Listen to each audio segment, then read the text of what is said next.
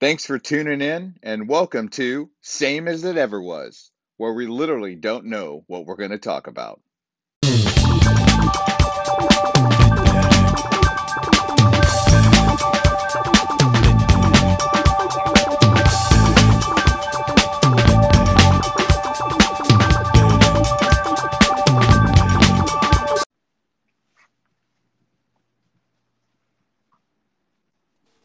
Hey there, buddy. What are you doing?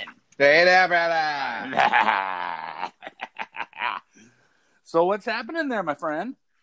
Oh, I went to work for the first time since May 21st. Whoa, okay. I know. This is like a 3-week vacation. Well, let's be honest. It wasn't a vacation. Oh, okay.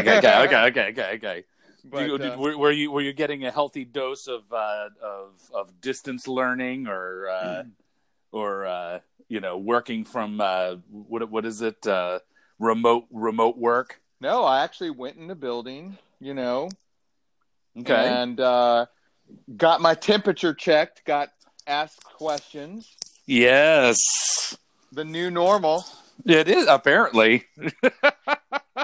And did they ask you if you've had a loose stool? No. I think I would have really laughed if that would have, somebody just messing with you. Right. Have you been regular? Right. What? Excuse me? Well, I'll tell you, man, it's crazy because, with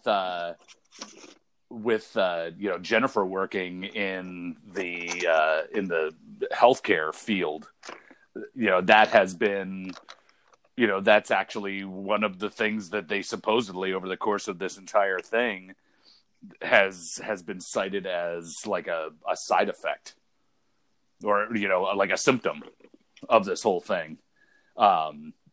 Which I thought was kind of weird, but whatever. I mean, I feel like we're at the point where virtually anything is considered a symptom. Yeah, it's like you go to WebMD and it's like, okay, everything leads to cancer. Right. Exactly. Right. it's crazy, man. But it's you're, but you had you were right there at 98.6. Oh, I didn't ask what it was. I passed. Oh. Well, there you go. So how was it getting back? Okay, it's how those first check-in days are, just a bunch of paperwork and all that stuff. So, yeah. You know what I mean? It's just like, yeah. You're becoming you're sort of you're getting acclimated. Oh yes, that's what it is. Oh, that's good stuff. Well, hey, for the folks who are out there, welcome to the program. Glad that we got some folks out there checking out the show. We're getting more and more comments from folks, joining in on the fun that we're having here. I've got some pretty cool news. Go ahead. I mean, I think I know what it is, but go ahead. It's a boy. Yeah. Congratulations, it's a boy. Yeah. There you go. No, man, we my daughter had, she had the ultrasound done the other day. It was yesterday, and it was pretty amazing, dude. I haven't actually seen an actual ultrasound being done in a very, very long time. And I have said for a very long time that I feel like one of the difficult things with an ultrasound typically is that you see somebody who has a photograph of the ultrasound.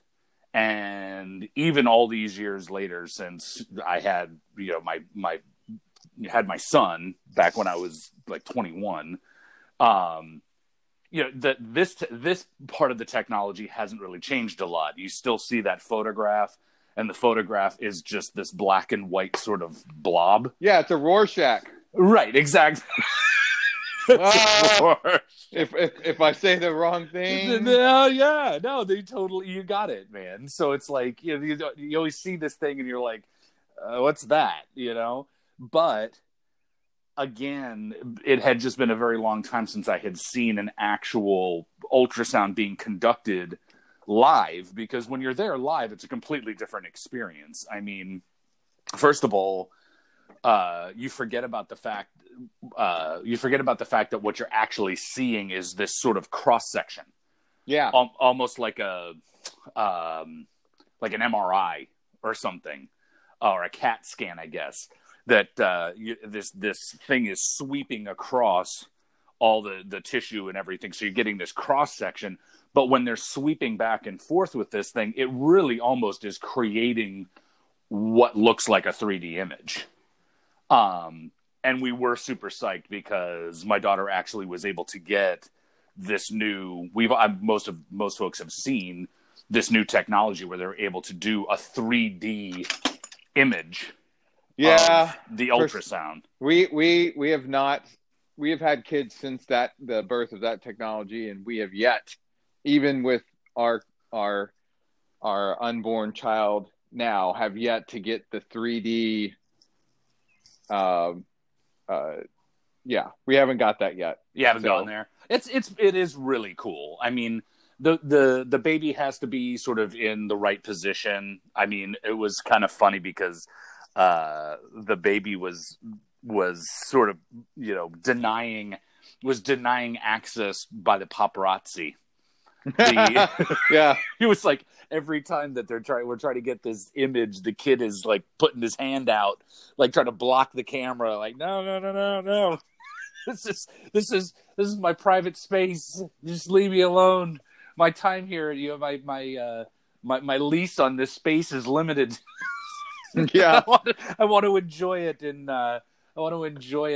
solitude. So I'm subletting. Right, exactly. But it was cool. It was really, really neat, man. And I think that, and you and I both know, having kids of our own, I mean, we've sort of mentioned this before on the show. I think that it's becoming a dad, especially when it's your first child, is a really unique experience, and it's very different than I think it is for women.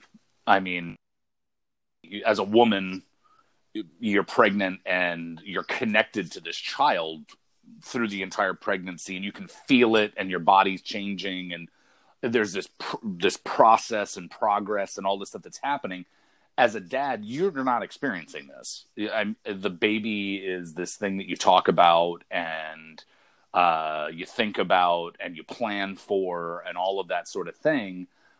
And then obviously when delivery day comes, it's like, holy mackerel, this is for real. Now you're actually touching this child. It's you're sort of like, oh, here's this thing that we've been talking about forever.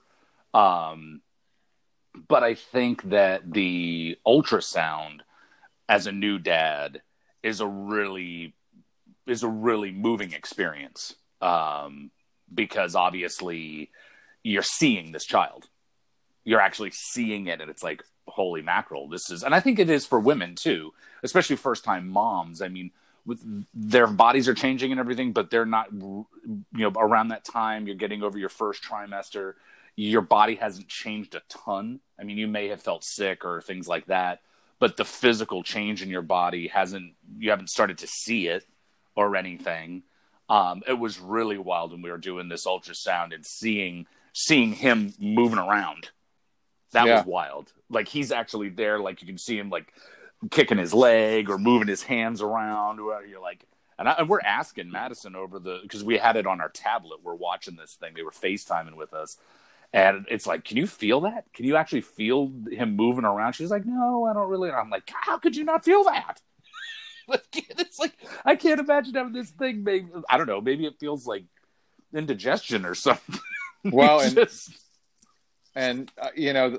we're at the point now. Like, we've been doing this whole thing with music and all that, and it's really cool that Seeger is responding to certain tunes and does it on a normal basis. Like Seeger must like this tune because every time, that it comes on, there's lots of activity. Right. No, that's cool. That is really neat. That is really neat.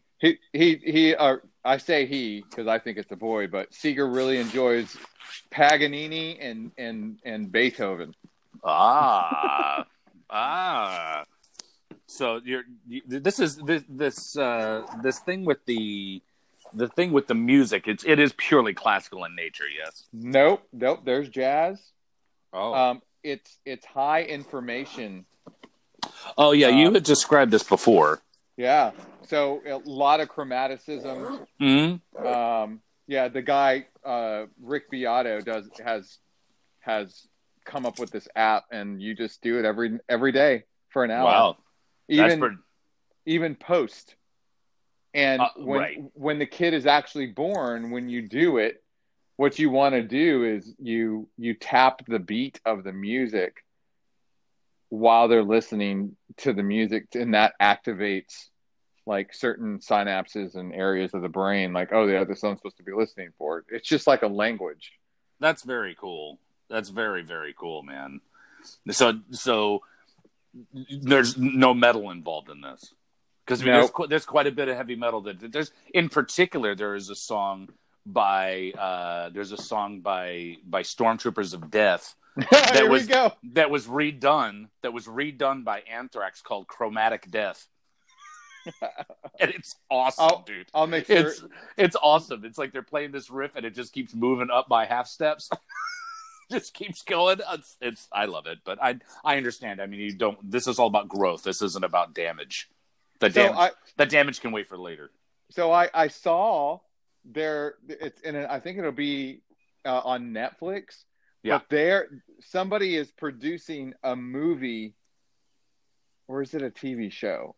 A show or a movie on Netflix about these two kids, and the first concert they're trying to get to an Iron Maiden show. Oh, wait a minute. What is this again? It hasn't been released yet, but I think it's going to go to Netflix. Okay. It's a British show that it's about two kids trying to make it to their first concert, and the first concert that they want to see is a Iron Maiden show. Well, naturally. I was like, oh my god, wait till this comes out. Well, it's funny because it made me think when you were first describing, you said Iron Maiden. I was thinking, oh, don't you mean that movie? What was it? Detroit Rock City. Did you ever see that? Yeah. Where the kids are trying to get to the Kiss show. Yeah. they have their Kiss cover band called Mystery. Mystery. Isn't this how horror movies start? Yeah, right. Isn't this also how porno starts? Right, exactly, dude. It is hilarious when the kid's mother lights her cigarette and sets the tickets on fire. It's like, and he's sitting there looking in horror, man, and she's just like, "This is the devil's music." Oh man! Well, and the whole scene about having to go inside the convenience store, and the one friend having to go get, he debates outside the whole time, like, I'm just gonna go in there. Yeah. I love it, dude. It is a funny movie. It's funny. The kid ends up going to it's like the amateur night at the strip club. Yeah. That he's decided he's got to get the money, so he's going to go in there. He's just this like nasty young metalhead kid from the 70s. Oh my god. And see, and it's like, it's movies like that feed like what backstage is supposed to be like, but of course, they sneak in and they go backstage, and it's like all this whole fucking circus. Right, exactly. Yep. and then when you're doing it in real life, you're like, this is really boring. Everyone's sitting on couches, right, on their phones. On their phones, right? Exactly. You're just like on Facebook waiting for the show to start. Yeah. Oh my god, that is too funny. Too funny. Yeah, man. So, what'd you do with your weekend? Oh man, just getting ready for the baby, dude. Really? How far along are you? We have just under we have a month left. Holy mackerel! and Wow. it's, April was washing a lot of the clothes, and like, we got the cars, the new car seat, and she likes to take off the covering and wash it, and you know, putting Right. things together, cleaning Yeah. things. You know what I mean? Like, yep. Oh, dude. Yep. Nah, it's crazy, man. I mean, oy, it's gonna get, once my daughter gets up here to the Great White North, man, I'm gonna be having flashbacks, dude.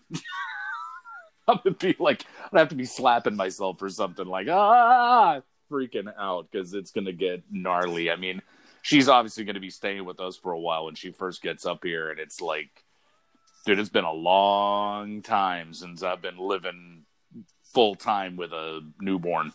It's been a long, long time. So hopefully we're able to get into a big enough house that I can, they can have their own wing or something. I don't know. Their own wing. We'll see. We'll see. Be like, take it to the attic.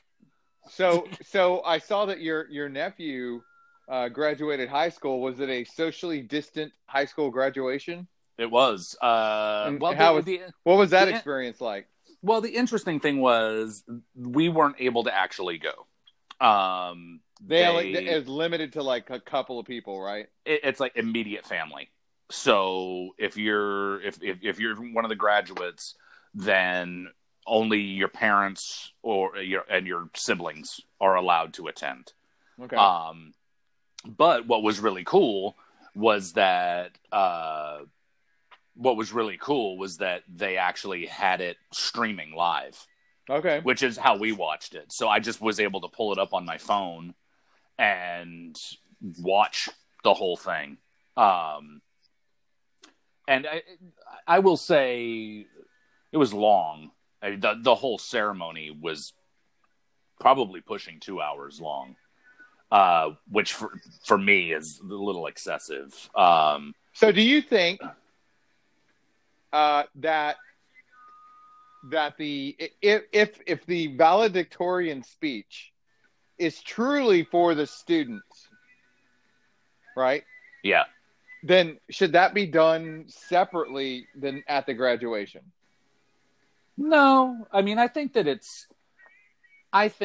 me personally, and I mean, that's how it was at my graduation when I graduated high school. I mean, they had the valedictorian got up there. I think they actually had the valedictorian and the salutatorian, I believe. Yeah. Well, and the reason why I say this, I bring this up, this is just being in the military, and some of the more efficient, like change of commands or whatever, yes. is when the outgoing person, goes out there. It's like, well, I previously spoke to, yes, the people that what I'm going to say means the most to already, like their troops or yes. their sailors. And, so I'm not going to do that, but I will speak towards whatever, because think about all the times, and, percentage wise, it's really, really low, but like where the valedictorians, salutatorians have chose that platform to speak something or go off script on things. You know what I mean? There is. Yeah, I agree with you. I mean, there are, and I one of the things that I will say about when you're talking about the ceremonial thing with the military ceremonies, change of command ceremonies and the like. I mean, for folks out there, and I know that many of our friends who listen to the show, this is your work. It's your life. This is what you do. But for folks out there who have never been to something like this, typically you have the outgoing CO, commanding officer, who speaks, and their speech is usually pretty extensive. I mean, they try to keep it limited. I from my understanding, I've heard anyway that Navy ceremonies tend to be a little bit longer. Yes, yeah. They tend to be longer than Marine Corps ceremonies. I know in the Marine Corps, they really do try to get the speakers to limit their remarks to no more than maybe 25 minutes. I have been at ceremonies before where they have gone far, far beyond that. And the harbinger of death is EXO, why don't you put the troops at ease? Oh, that's the worst. Yes. And you're like, oh, yeah, my here it comes. God. I did the same thing at my retirement ceremony, though. I really did. I was, I remember saying to everyone who was there at my ceremony, I remember saying, the cliche lines that we always hear when we're at the ceremony, and when you hear these phrases uttered, you groan because you know what's coming, and that's one of them. Why don't you go ahead and put the troops at ease, or I'm gonna keep my remarks brief, which is what I did in my speech. I didn't think I was good. I don't think I was long-winded, but again, I said that. I was like, oh, I'm gonna try to keep my remarks brief, whatever. And of course, I know that everybody in the room who is a military musician is sitting there going, ugh, here we go. For the non, initiated that are listening. Yeah. And I have given a speech before, at like our graduations. I've done it. And, one of the things that I did, I will say, like, after doing so many, like at first I would just zone out and not pay attention. But when you start really paying attention to those things, like you're getting sometimes you're getting lessons in leadership. Oh, sure. So it's good to pay attention, but other times too, for those of you like the non-initiated, like I said, the ceremony, in my opinion, is not for the service member. It's for the family. Yes. That, especially like that ceremony must have been cool as shit for your brother and to go to, because one, he probably never been to a ceremony at all. And right. Two is to hear people talk about what you've done. You've been gone from home for, over 20 years. Well, this is what I was doing. Yeah. Yeah, no, absolutely. I mean, and I think, and what you just said, I think, is probably the more important thing with regard to the valedictorian speech, because I feel like too often the valedictorian speech is as you described. It is, the valedictorian sees this as a talk with their fellow students, with the class. And for me, I don't really see the valedictorian speech as that at all. This is your opportunity to speak to the friends and families of all of the people who are graduating. Yeah, but I want to know how many of them actually do that. I don't think very many of them do. I think I think that should be the focus. I think that it should be, I'm here as the valedictorian. I'm here as the representative of this group of students. Yeah, because last year would have been an amazing, let's see, 5, 50. So coming up. Yeah. No, 2016, maybe 2016, but you could said last year as well, 18 would have been, so 2016 and last year's would have been awesome. And if I'm the valedictorian, I start off as like, we are the children of post 9/11. Sure. You know what I mean? Like, yeah. I was born on 2001 because, like, that's what I'm saying. Like 2019. Dude, that's the crazy thing. My nephew Cameron that graduated yesterday, was literally born on September 11th, 2001.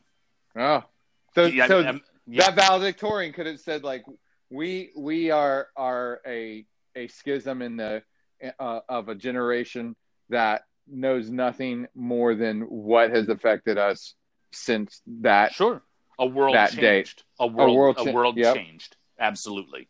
Yeah, I will say so. Seeger, and maybe like when's the due date for your grandchild? Like November 25th or something like that, I think. So here's another one. World changed.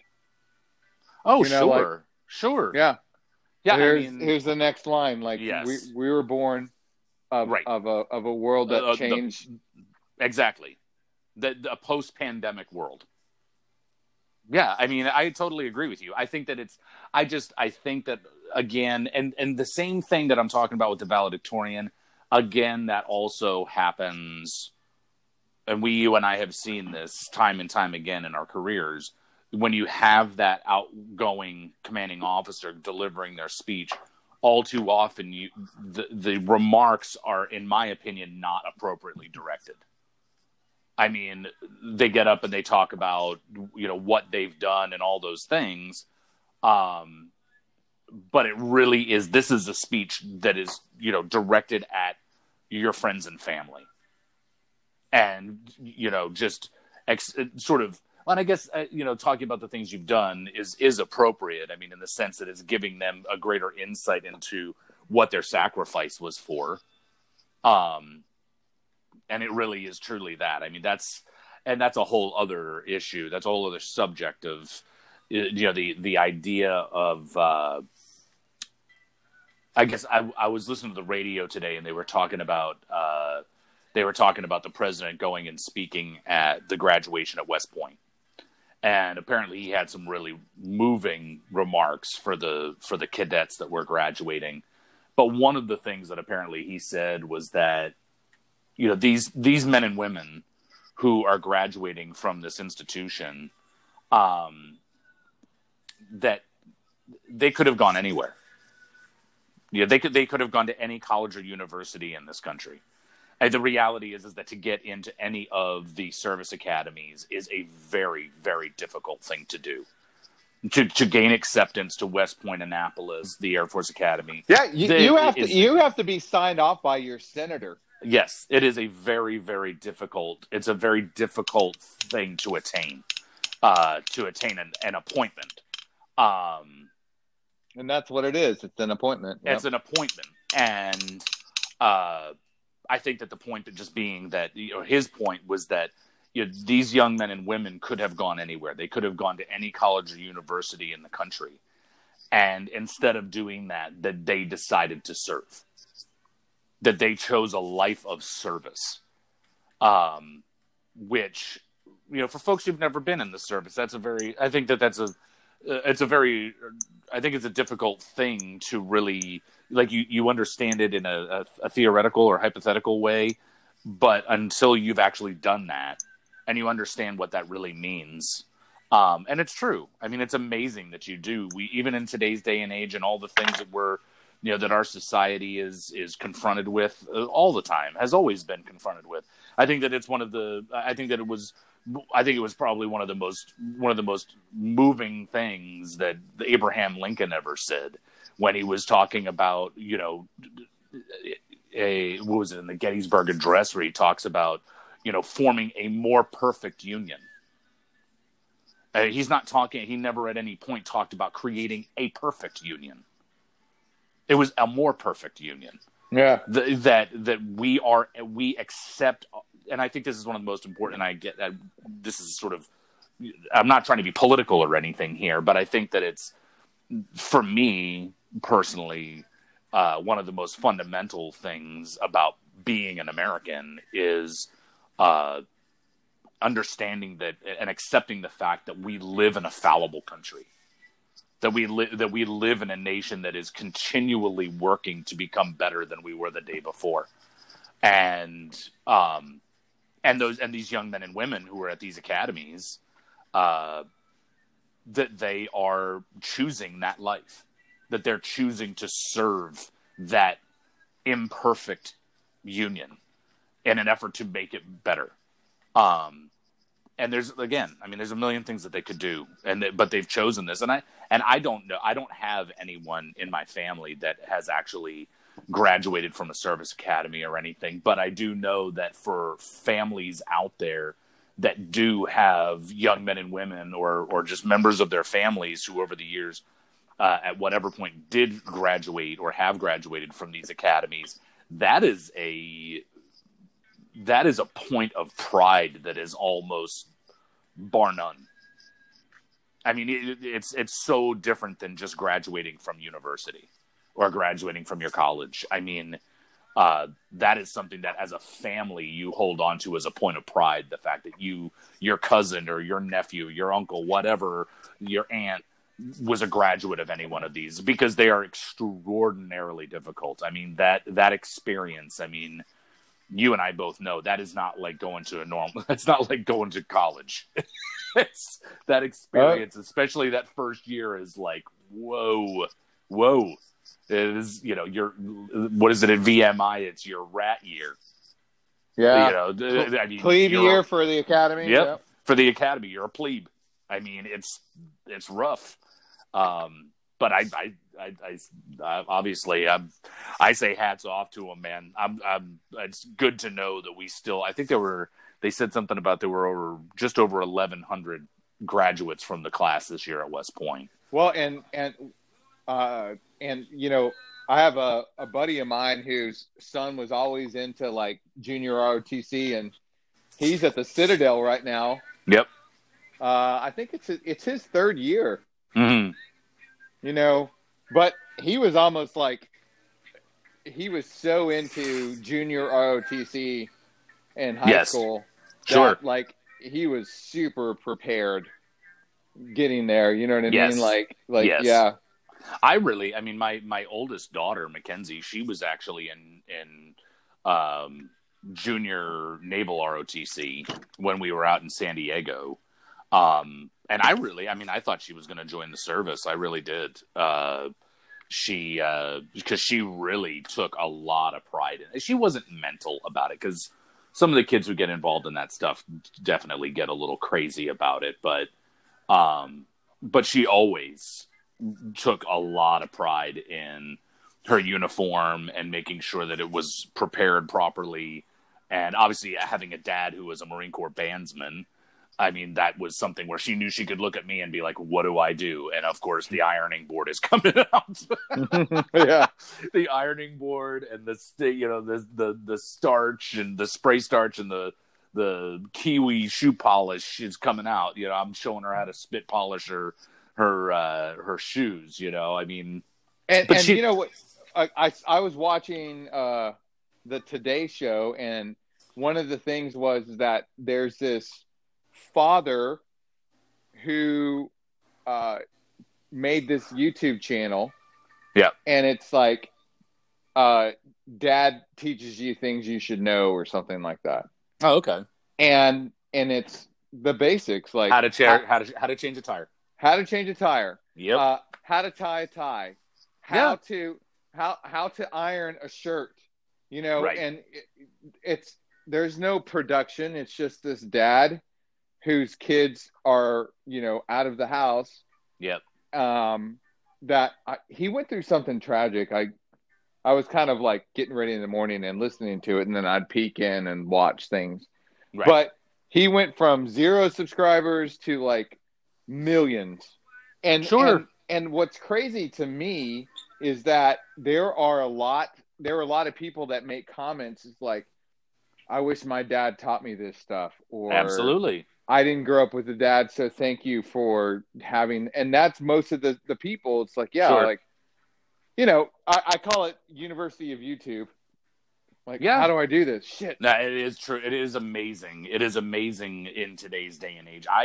And I think we all have, and it's only been for me in the past couple of years that I've really started to discover,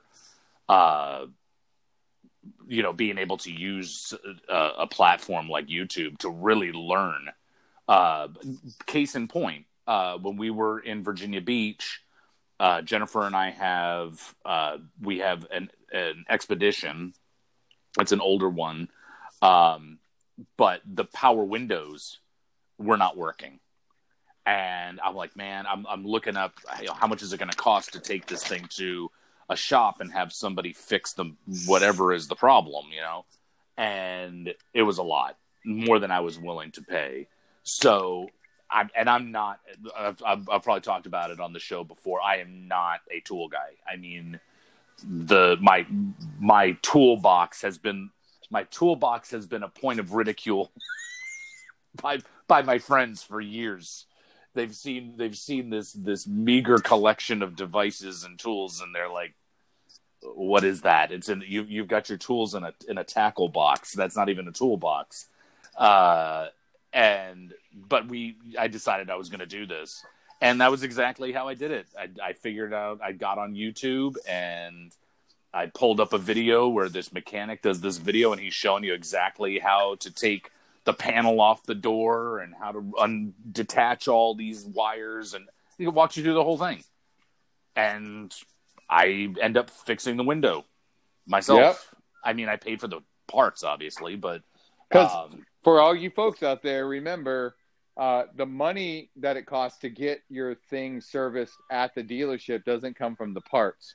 It comes from the labor. Oh, the labor. Oh, and yes. And at a Chevrolet or Ford place, maybe $60 an hour.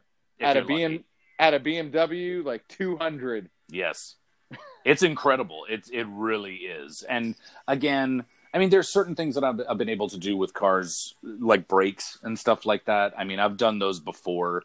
And they're not, once you've done them once, they're sort of like, okay, it's not that difficult to do. There are certain things. I will say, when I got my new Wrangler, there was a part of me that was very sort of hesitant to buy it because my old Wrangler was so easy to work on. My old Wrangler was a 92. And you would open up the hood to this thing and you could see everything. Yes. I mean, you just look at it, you're like, oh, now you open it up and it's I've got a mainframe computer under. Well, no, but there's a lot of like plastic covering. Yes. Like my wife has a Chevy Suburban, and I swear to God, like changing the battery on that thing. And I really do believe it's a conspiracy of like, yeah, we're going to make it like really difficult. Of course it is. Of course really difficult so that when they take it in, people make money because it is insane. Yes. To change a battery. Right. You find yourself having to take other parts out. Yep. And like detach other components of the engine just so that you can get to something else. Yeah. That's exactly what happened. Yes, and it's something as rudimentary as a battery. And then if you don't have the right tools, oh yeah, you're done. Then you're done. Like anybody, hey, real quick, you need to make sure that you have, because they disappear. I don't know why. A 10mm socket. Yes, like that's the standard on anything that you want to work with, right? And it's where the hell is my 10mm? Right. Well, it was when we were living in San Diego, we had to replace the brakes on, and it was just the brake pads. I don't think we did the rotors, but we had to fix the brakes on the Expedition, and my buddies came over. We did a whole freaking pit crew thing on it, which was awesome.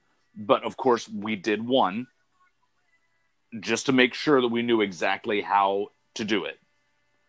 And of course, in the course of that one wheel, that one brake pad job, we obviously came across the typical tool situation, which is that every manufacturer designs some little thing that's in their design for whatever that requires you to have a special tool that you will never use for anything other than this thing right now that you're working on. And I have a friend who is BMW certified, and they are the worst at that. Yeah. Like you can't take off this thing unless you have this, specific tool that's only for BMWs. Right, exactly. It's like the BMW, who's a knot. Yep. But the hell's a Husinot? Well, I mean, if you own a BMW, you should probably have a Husinot, because if you don't, you can't do anything with it. You can't even start the process of trying to change the battery out. Right, exactly. And that was the thing. It was I remember that we're breaking the whole thing down, and we come across this part that you needed this specific bit for a ratchet. And of course, you're never going to use this for anything other than a Ford vehicle that needs a brake job. So of course we have to go down to AutoZone, and as soon as we walk in there and we're like, yeah, we're working on the brakes for my Ford, and the guy looks at me and he's like, oh yeah, you need the Husinot. but he knows what I'm there for. As soon as I tell him what I'm doing, he knows exactly what I'm there for. And that'll be $500. Thankfully, it wasn't very expensive, but it really was. It was like, yeah, So you need a Husinot. Yeah, I know you do because that's what you're doing, and you don't have it because you'll never use it for anything other than working on the brakes of your Ford. So. Yeah, opening up that hood. And don't get me wrong, I love the Wrangler, but man, I opened that hood up and I'm like, it's a bunch of plastic. What the hell is this? It's just a bunch of plastic, man. It is. It's all these, like you say, these big plastic covers and everything. I mean, that old Wrangler of mine, the engine ran fine. It was, you literally could just open it up and everything was, you're like, there's the alternator, there's the battery, there's the whatever. I mean, it was just right there. So working on it was very easy. But again, I know, and part of me sort of feels bad that I let that thing go. But it really was, I mean, as a going on 30-year-old vehicle, I mean, I let it go a couple of years ago. So it was over 25 years old. And it was really getting to that point where it was going to start needing some real work done, and not the kind of work that I think I'm capable of doing. I remember when I lived in Memphis, and we had a minivan, a Toyota Sienna. Yeah, and I was selling it to upgrade to a Suburban, and the guy who bought it from me had a BMW from the 70s that had like 365,000 miles. Yeah, yep, kept it running. And this was the guy who had the permanent like oil stains on his fingertips, Yes, yep. And I'm like, yeah, he's like, dude, this is a great deal. I can't believe, And I'm like, yeah, but it's almost got 100,000 miles. Like, man, this will go for another 300,000 miles easy. Oh yeah. I'm like, yeah, it's true. Not on my watch.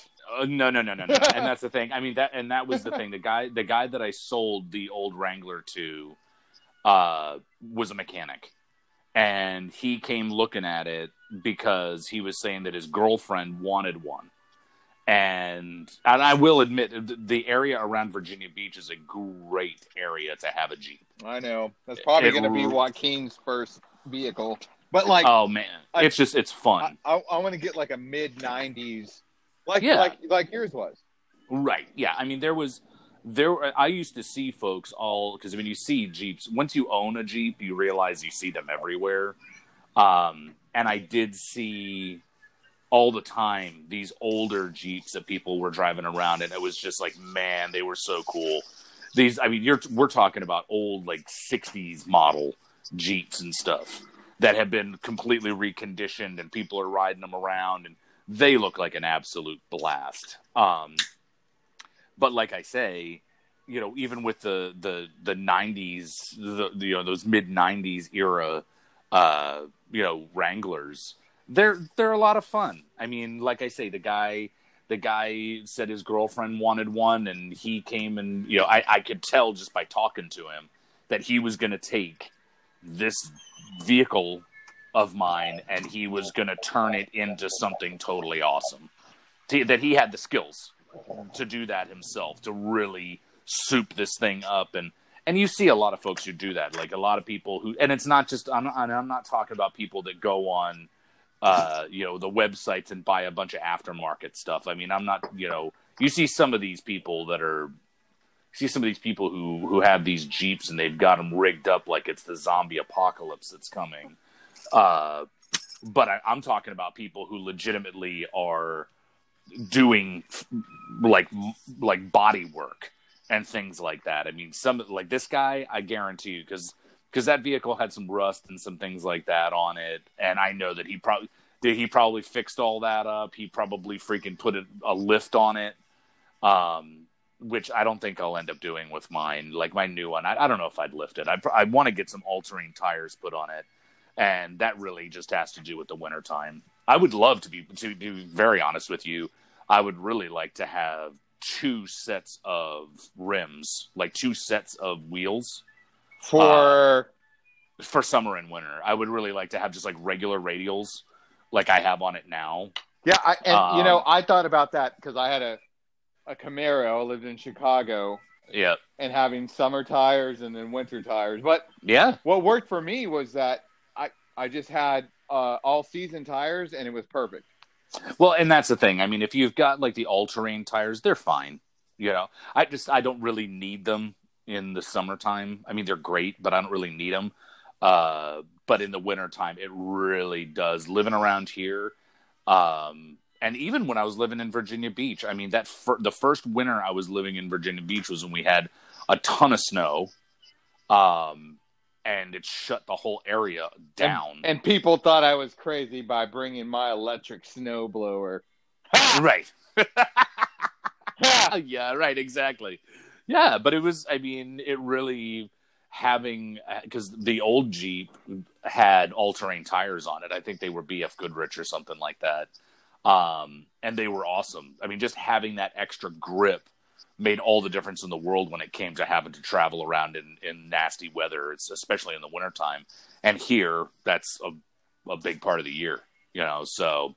I mean, I'll probably end up doing something like that when we get, this winter. I'll probably end up trying to get something like that put on there, because I don't want to just be riding with what I've got. I mean, it is 4-wheel drive, which obviously is a huge help. But I'm not one of these like off-road dudes. I mean, if I had an older Jeep like the old one and I had that thing souped up and ready to go, whatever, that would have been a vehicle that would have been appropriate to be going off-roading and doing that kind of thing. But I mean, I just don't see, and maybe it's just because I'm not capable of making the type of repairs that I would need to make on a regular basis myself. But I just don't see taking some vehicle like one of these new Wranglers that's only a couple years off and going off-road and thrashing the hell out of it. It's too pretty. It's seriously, I mean, logically advanced. I mean, I don't mind, driving it off of the asphalt. I don't mind that, but taking it out on some of these trails and stuff and going absolutely berserk with it, like, I gotta tell you, when I was looking for a new vehicle and I got my truck, like the wind blowing, it's right when the Jeep Gladiator came out. Oh yeah. Yep. I was like, I know. You're waiting around and you're just looking and like, but I think the only thing that was the issue was that I was going to get, I would have gone full on Rubicon Gladiator. Oh yeah. And it's a ton of money. Well, a ton. It's just that they didn't have the color I wanted. Oh yeah. Sure. Yeah, I mean, and it is what it is. I mean, I know a lot of, just the other day we were riding in the Wrangler and my oldest daughter was saying, she's like, just because I have this thing, I don't have like a rear view camera on it or anything like that. I don't have like climate control, like dual zone climate. Like it's not all souped up and, decked out with all the frills. And she was like, for the amount of money you guys spent on this thing, I'm surprised that, it doesn't have more features, whatever. And I said to her, I was like, it's a Jeep. Yeah. The resale value on a Jeep is, especially in where I live, is extremely high. Absolutely. That's everywhere. It's everywhere. I mean, they retain their value very, very well. And the reality is that people buy Jeeps for one reason, because it's a Jeep. That's why you buy it. You don't buy it because it's got all these creature comforts and all this crap. You don't care about that. You want to have a Jeep. Is it the most comfortable vehicle to drive? No. But it's a Jeep and it's fun. I mean, that's being able to put the top down. I mean, the past couple of days have been beautiful. And I've got one of the ones where it's got a soft top that you can do like a halfway thing, or it can go all the way down. The one thing I will say, I was talking to Jennifer about, I'm really interested in the possibility of trying to get I'm really interested in trying to get maybe like a bikini top or something for it. And the only reason I say that is because there are days when it's really nice, and there's days when I don't have a garage to be able to park. At least right now, I don't have a garage to park the Jeep in. So if I take the top all the way down, which is a project. I mean, it takes you get, the more you do it, the better you get at it. But I mean, it's going to take a few minutes to take all the pieces off and everything of the soft top to take the entire thing down. Whereas if you do have a bikini top of some type, I mean, if you really wanted to take it off, it would be seconds, and to just like sort of detach it and you're good. When you have the bikini top, there's no unzipping and zipping and Velcro and all of that stuff. But who knows? I mean, I could probably get something like that. I mean, they're not, getting something like that is not terribly expensive. So I will say the very first car that I ever wanted. Yeah. And actually the car that I learned how to drive in, one of my really good friends from high school, had it, and it was a 1972 CJ7. Oh yeah, beautiful. Just really a 3-speed. Yeah. You know. Yep. And he had all the tops, everything, you know. And I was like, he was going to get rid of it, and our senior year, and I told my mom, I was like, I want it. I'm like, I already know how to drive it. I learned how to drive in this thing. You know, it's just a 3-speed. Yeah, man. sure. Yeah. And then I was like, and he's selling it $3,000 plus all the tops. So bikini top, hard top, soft top. Yep. You know what I mean? It's like, sure. And so she wanted to see it. We went to it. We both drove around in it. And it was a stick, so she, you know, none of my parents had a stick shift, so she wanted to see that I knew how to drive in it. And then on the way home, she's like, "Yep, I'll talk to your dad, and that's going to be your first car." I was like, "Yes, right. Yes." Yeah. And then we're pulling up, and my dad is outside in the front yard, and I was like, "Whose car is that?" And my mom was like, "I don't know." Oh, like she was no. pissed. I'm like, "Yeah, okay." No. And we're pulling in, and my dad's like all happy, like pointing at the car, smiling real big, you know. Yeah. And so she was like, "Waiting here." Like, so I had to wait in her She's like, car. "I don't want you to hear this." And she got out. And man, I could see her and my dad she was having a stern conversation with my dad. Oh my God. And then she walked inside, and my dad's like, "Come on, come out." And I was like, "Who's here?" He was like, "This is a cool car." I'm like, "Yeah, who's here?" She's like, do you like it?" I'm like, "I mean, yeah, it's a cool car." And he was like, "It's yours." Oh, and there went the CJ. Well, yeah, but as a senior in high school, and you get an IROC Z Camaro with T-tops. IROC. You know what? You know what IROC stands for, right? No, what's it stand for? Italian Romeo out cruising. And I'm like, oh my God. Oh, it was a chick magnet. Magnet, dude. My mom was still like, you know, he's gonna get a ticket. Of course. Because that it was an '89 IROC Camaro, and it had the LS1, like a Corvette motor in it. You know what I mean? Yep. Like, sure. And I was like, whoa. Yeah. And I used to see. I remember actually my buddy Mike. I think it was his senior year in high school, or maybe the year after he graduated. And this was like 91, 92. And he actually had a Mustang 5.0. Oh. And I will tell you, dude, that car, holy mackerel. I mean, I personally love that. A lot of people don't like that model of Mustang. The box body. Dude, this thing, it was so small. I mean, it was. My buddy ended up getting that version of a convertible Fox body Mustang. Right.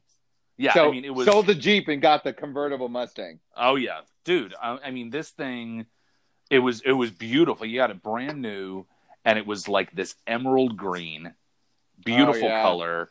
And holy mackerel, dude, it had balls. I mean, for such a... And when I say small, I mean, it was light. Yeah, and it had a short shit, dude. Yeah, yes, a lot of power in those. Holy mackerel! That 5.0 liter engine, dude, was like. I mean, if he stepped, and you had a freaking IROC. I mean, it's one of those things where when you step on the gas, and especially because he had a standard transmission, I mean, if he put this thing in, if he put this thing in the right gear and laid on that gas, it was going to pin you to the seat. I mean, it was. Yeah. Dude, every stoplight was a opportunity to race. It didn't matter who it was. I'm like, yep. Didn't matter if there was anybody to race against. Yep. Yeah, man. I remember, and then it had T-tops. Yep. Sure. So during the summer, it had the T-tops off. It's like, yeah. Oh, man. yeah. Yeah, dude, no. But, so, got rid of that car when I went off to college because my parents didn't want me to have a car my first year of college. Oh, okay. But when I came back home and had the summer gig, I ended up getting a Suzuki Samurai. Oh, okay. You remember those little things? Yep. And, dude, I tell you what, man. I had a bikini top on it, and I never put anything else on. And rain or shine, because I was a lifeguard, I would just chill in that thing, dude. You know what I mean? Dude. I mean, I had a CD player with a removable face. You know what I mean? You could remove for anti-theft stuff. Yeah, dude. Sure. Yeah, it was the Samurai has its own sort of cultish following. Because you see them around, and there is a certain cross section or niche of car owners that are mental about those things. Oh, and even after the Samurai, I got a Suzuki Sidekick. Yeah, it's same kind of thing. Same kind of thing. Yep. I mean, you see them around, and it's almost like a collector's item. You see some of these people, and obviously it's the same thing as people who are going out and looking for the old Jeeps. I mean, it's the same thing. I'll tell you the vehicle that I wanted for years and years and years. I wanted a Land Rover Defender 110. Yes, because in the back you had the seats that face each other. Oh yeah, my God, dude! It was that vehicle. Yep, I wanted one of those, dude. It's boss. And you know what I'm excited about coming out? The Broncos coming back out, dude. Yeah, I know it is. They've been talking about that for a couple of years now, and that new model, the new model that's coming out. Oh man! If the top comes off on the back, yes. Oh my God, dude. Yep, I know. It's crazy. It's going to be a fortune. That vehicle is going to be like a $60,000 car at minimum, guaranteed. I mean, dude. I saw some of the. I mean, before Jeep came out with the Renegade, or the Gladiator. I mean, when they came out with the Gladiator, I saw some of the mock-ups that they had been working. Because they were planning on doing some sort of a truck type SUV vehicle. And there was one of the mock-ups that I saw that I was like, if Jeep actually makes this vehicle, I have to own it. I mean, it was just... It will be mine. Oh, yeah. It was... Oh, yes. It will be mine. Yeah. It was beautiful. It was such a beautiful... It looked vintage. I mean, it looked like a perfectly preserved version of a 1940s, early 1950s Jeep Gladiator. I mean, it was just absolutely awesome. That's why I got super excited. And I came back to the States in 2007 when Mustang went back to the fastback. Yes. Version. You know what I mean? I was like, this is great. And now they've gone more modern. Yes, they have. Yeah, and I'm not a big fan of that. I really like that old. When they went back to that classic look, I was like, hell yeah, dude! That looks like a Mustang. Yep, and I got one. You know, yeah, that's crazy, dude. Totally crazy. Because there was another time too where me and my dad went and saw a 1965. It was a candy apple red Mustang that this lady had owned, where her son had gone off to Vietnam and didn't come back, and it had just been in her garage right for decades. Yeah And Dude, there was my dad was like, "Here's cash. I want to buy this for $3,000." And she said no. And he was like, that's "No, like here's showing her the money." yeah, yep. Dude, there was a situation. This was a story from my hometown here. This was I don't remember when this was, but it was like a Corvette or something that this guy. It was like a Corvette that this guy had bricked up. Like he had parked it in like part of this building and had actually bricked it in, like sealed it in this room. What? Yes. And like years later, I don't know how this happened, but I don't know if it had been forgotten about or whatever, but somebody ended up like knocking out this wall and finding this car that had been like sealed in here, like in perfect condition. It was insane. It was like, why? I don't even remember what the story. I will honestly try to look up this story and share it on our page because it was crazy. Like it was in the paper. Like here's this room, bricks taken down, and here's this car just sitting. It had just been left there and sealed away. Wow. Yeah, dude, it was pretty wild, dude. Yeah, it was just a weird story. Weird story. So, but anyway, it's Monday. And we all know what Monday is, ladies and gentlemen. It is New Music Monday. New music, legitimately, or things from years past you've become reacquainted with. For me, my as we've been, we've been doing the program today. My background music today has been Jackson Browne. Yeah. Pulled up a video of a song that Jackson Browne did in April. And he did it in tribute to Ravi Shankar. Yeah. It was Ravi Shankar was born 100 years ago this past April. He had passed away back in 2012. Folks who are not intimately familiar with Ravi Shankar, from India, was incredibly influential in bringing the sitar or traditional Indian music into vogue with popular music. Played a lot with George Harrison from the Beatles. Yep.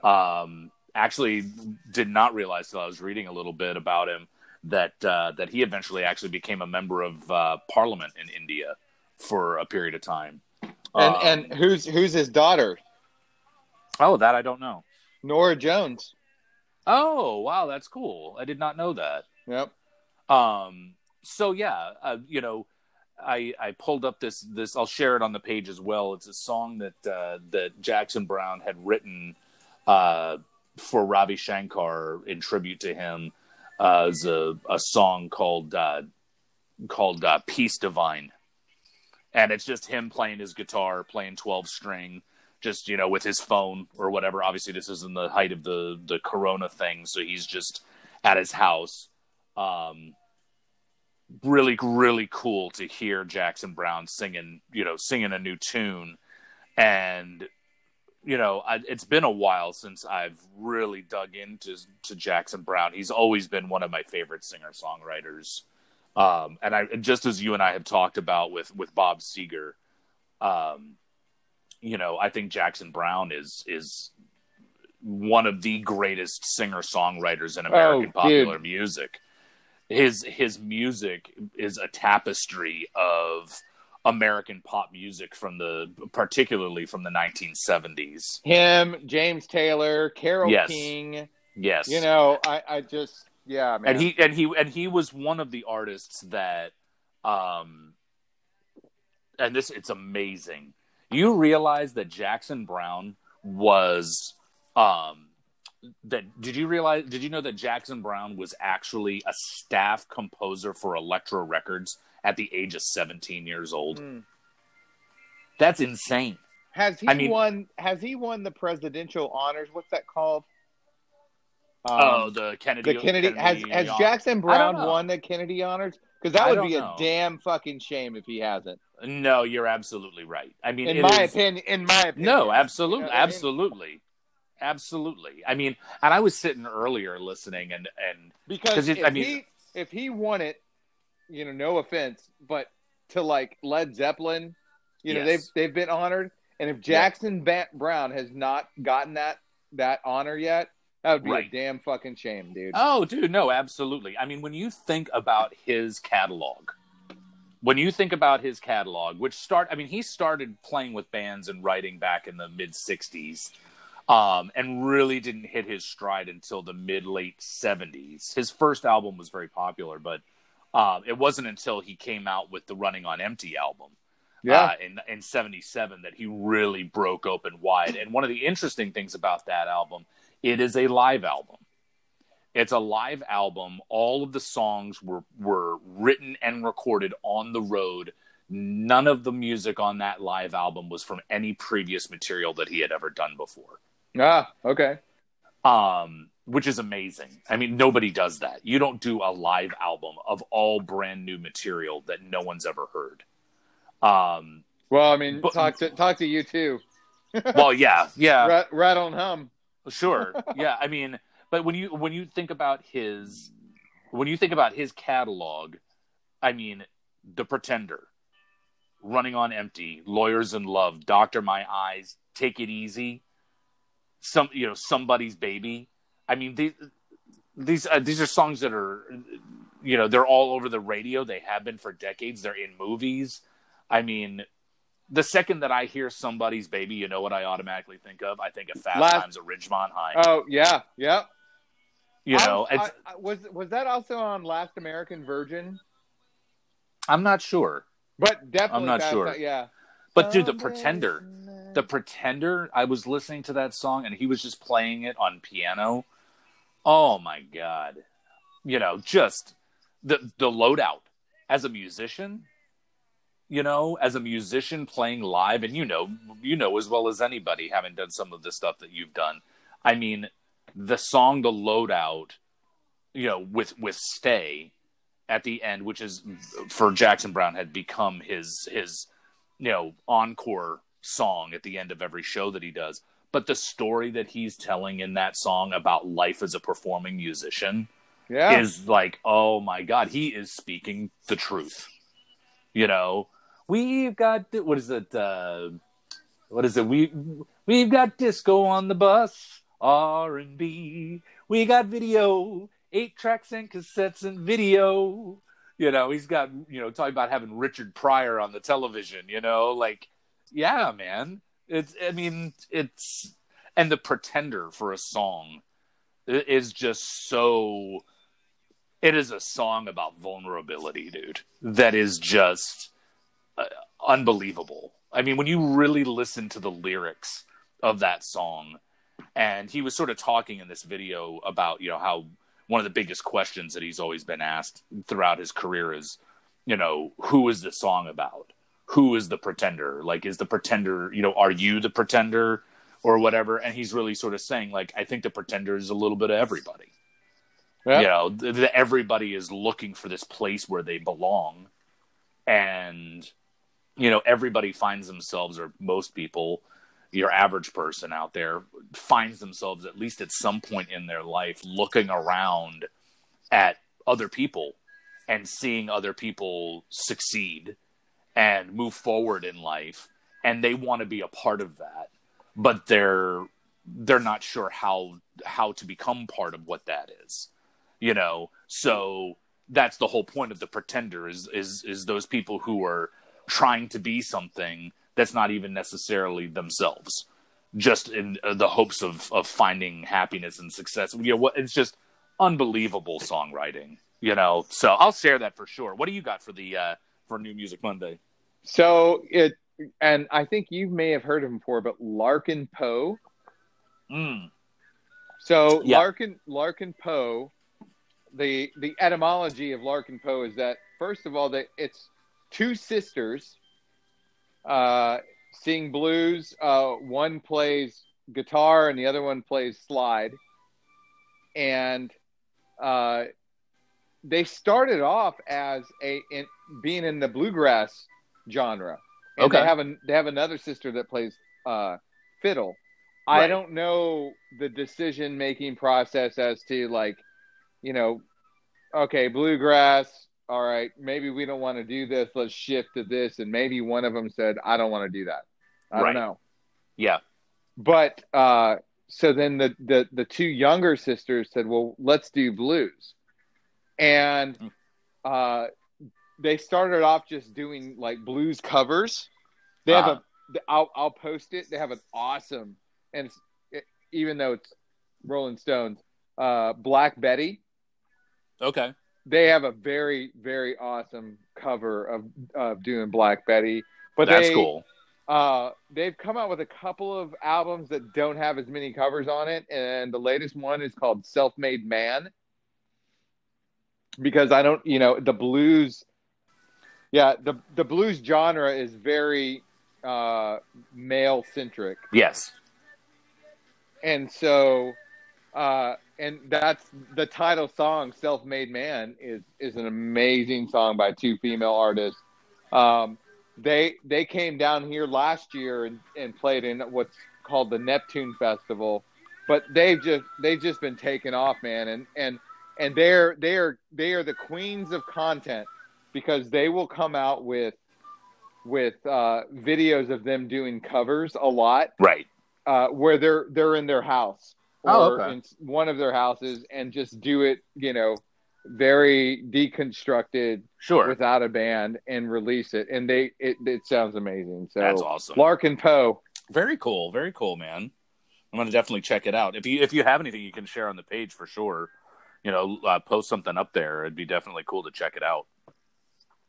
Yeah, man. So, all right, folks. Well, hey, listen, thanks for tuning into the show. We really appreciate it. If anybody has any ideas, we're still looking for the name of a name for our listeners. Yeah. So we're still got to figure out exactly. I got to see if Everwasians. Yeah, and I'm not sure about that. That's I can't escape the image of Teletubbies or something in my mind. But yeah, share some suggestions. We take, we're open to some ideas, and check us out Thursday. We'll be doing our next program, and you always be on the lookout for the text message of destiny. You never know when it might be coming to get you. Yeah, that's right. All right, so take care, folks. Thanks a lot, and I'll be talking to you soon, my friend. Later, man. All right, later.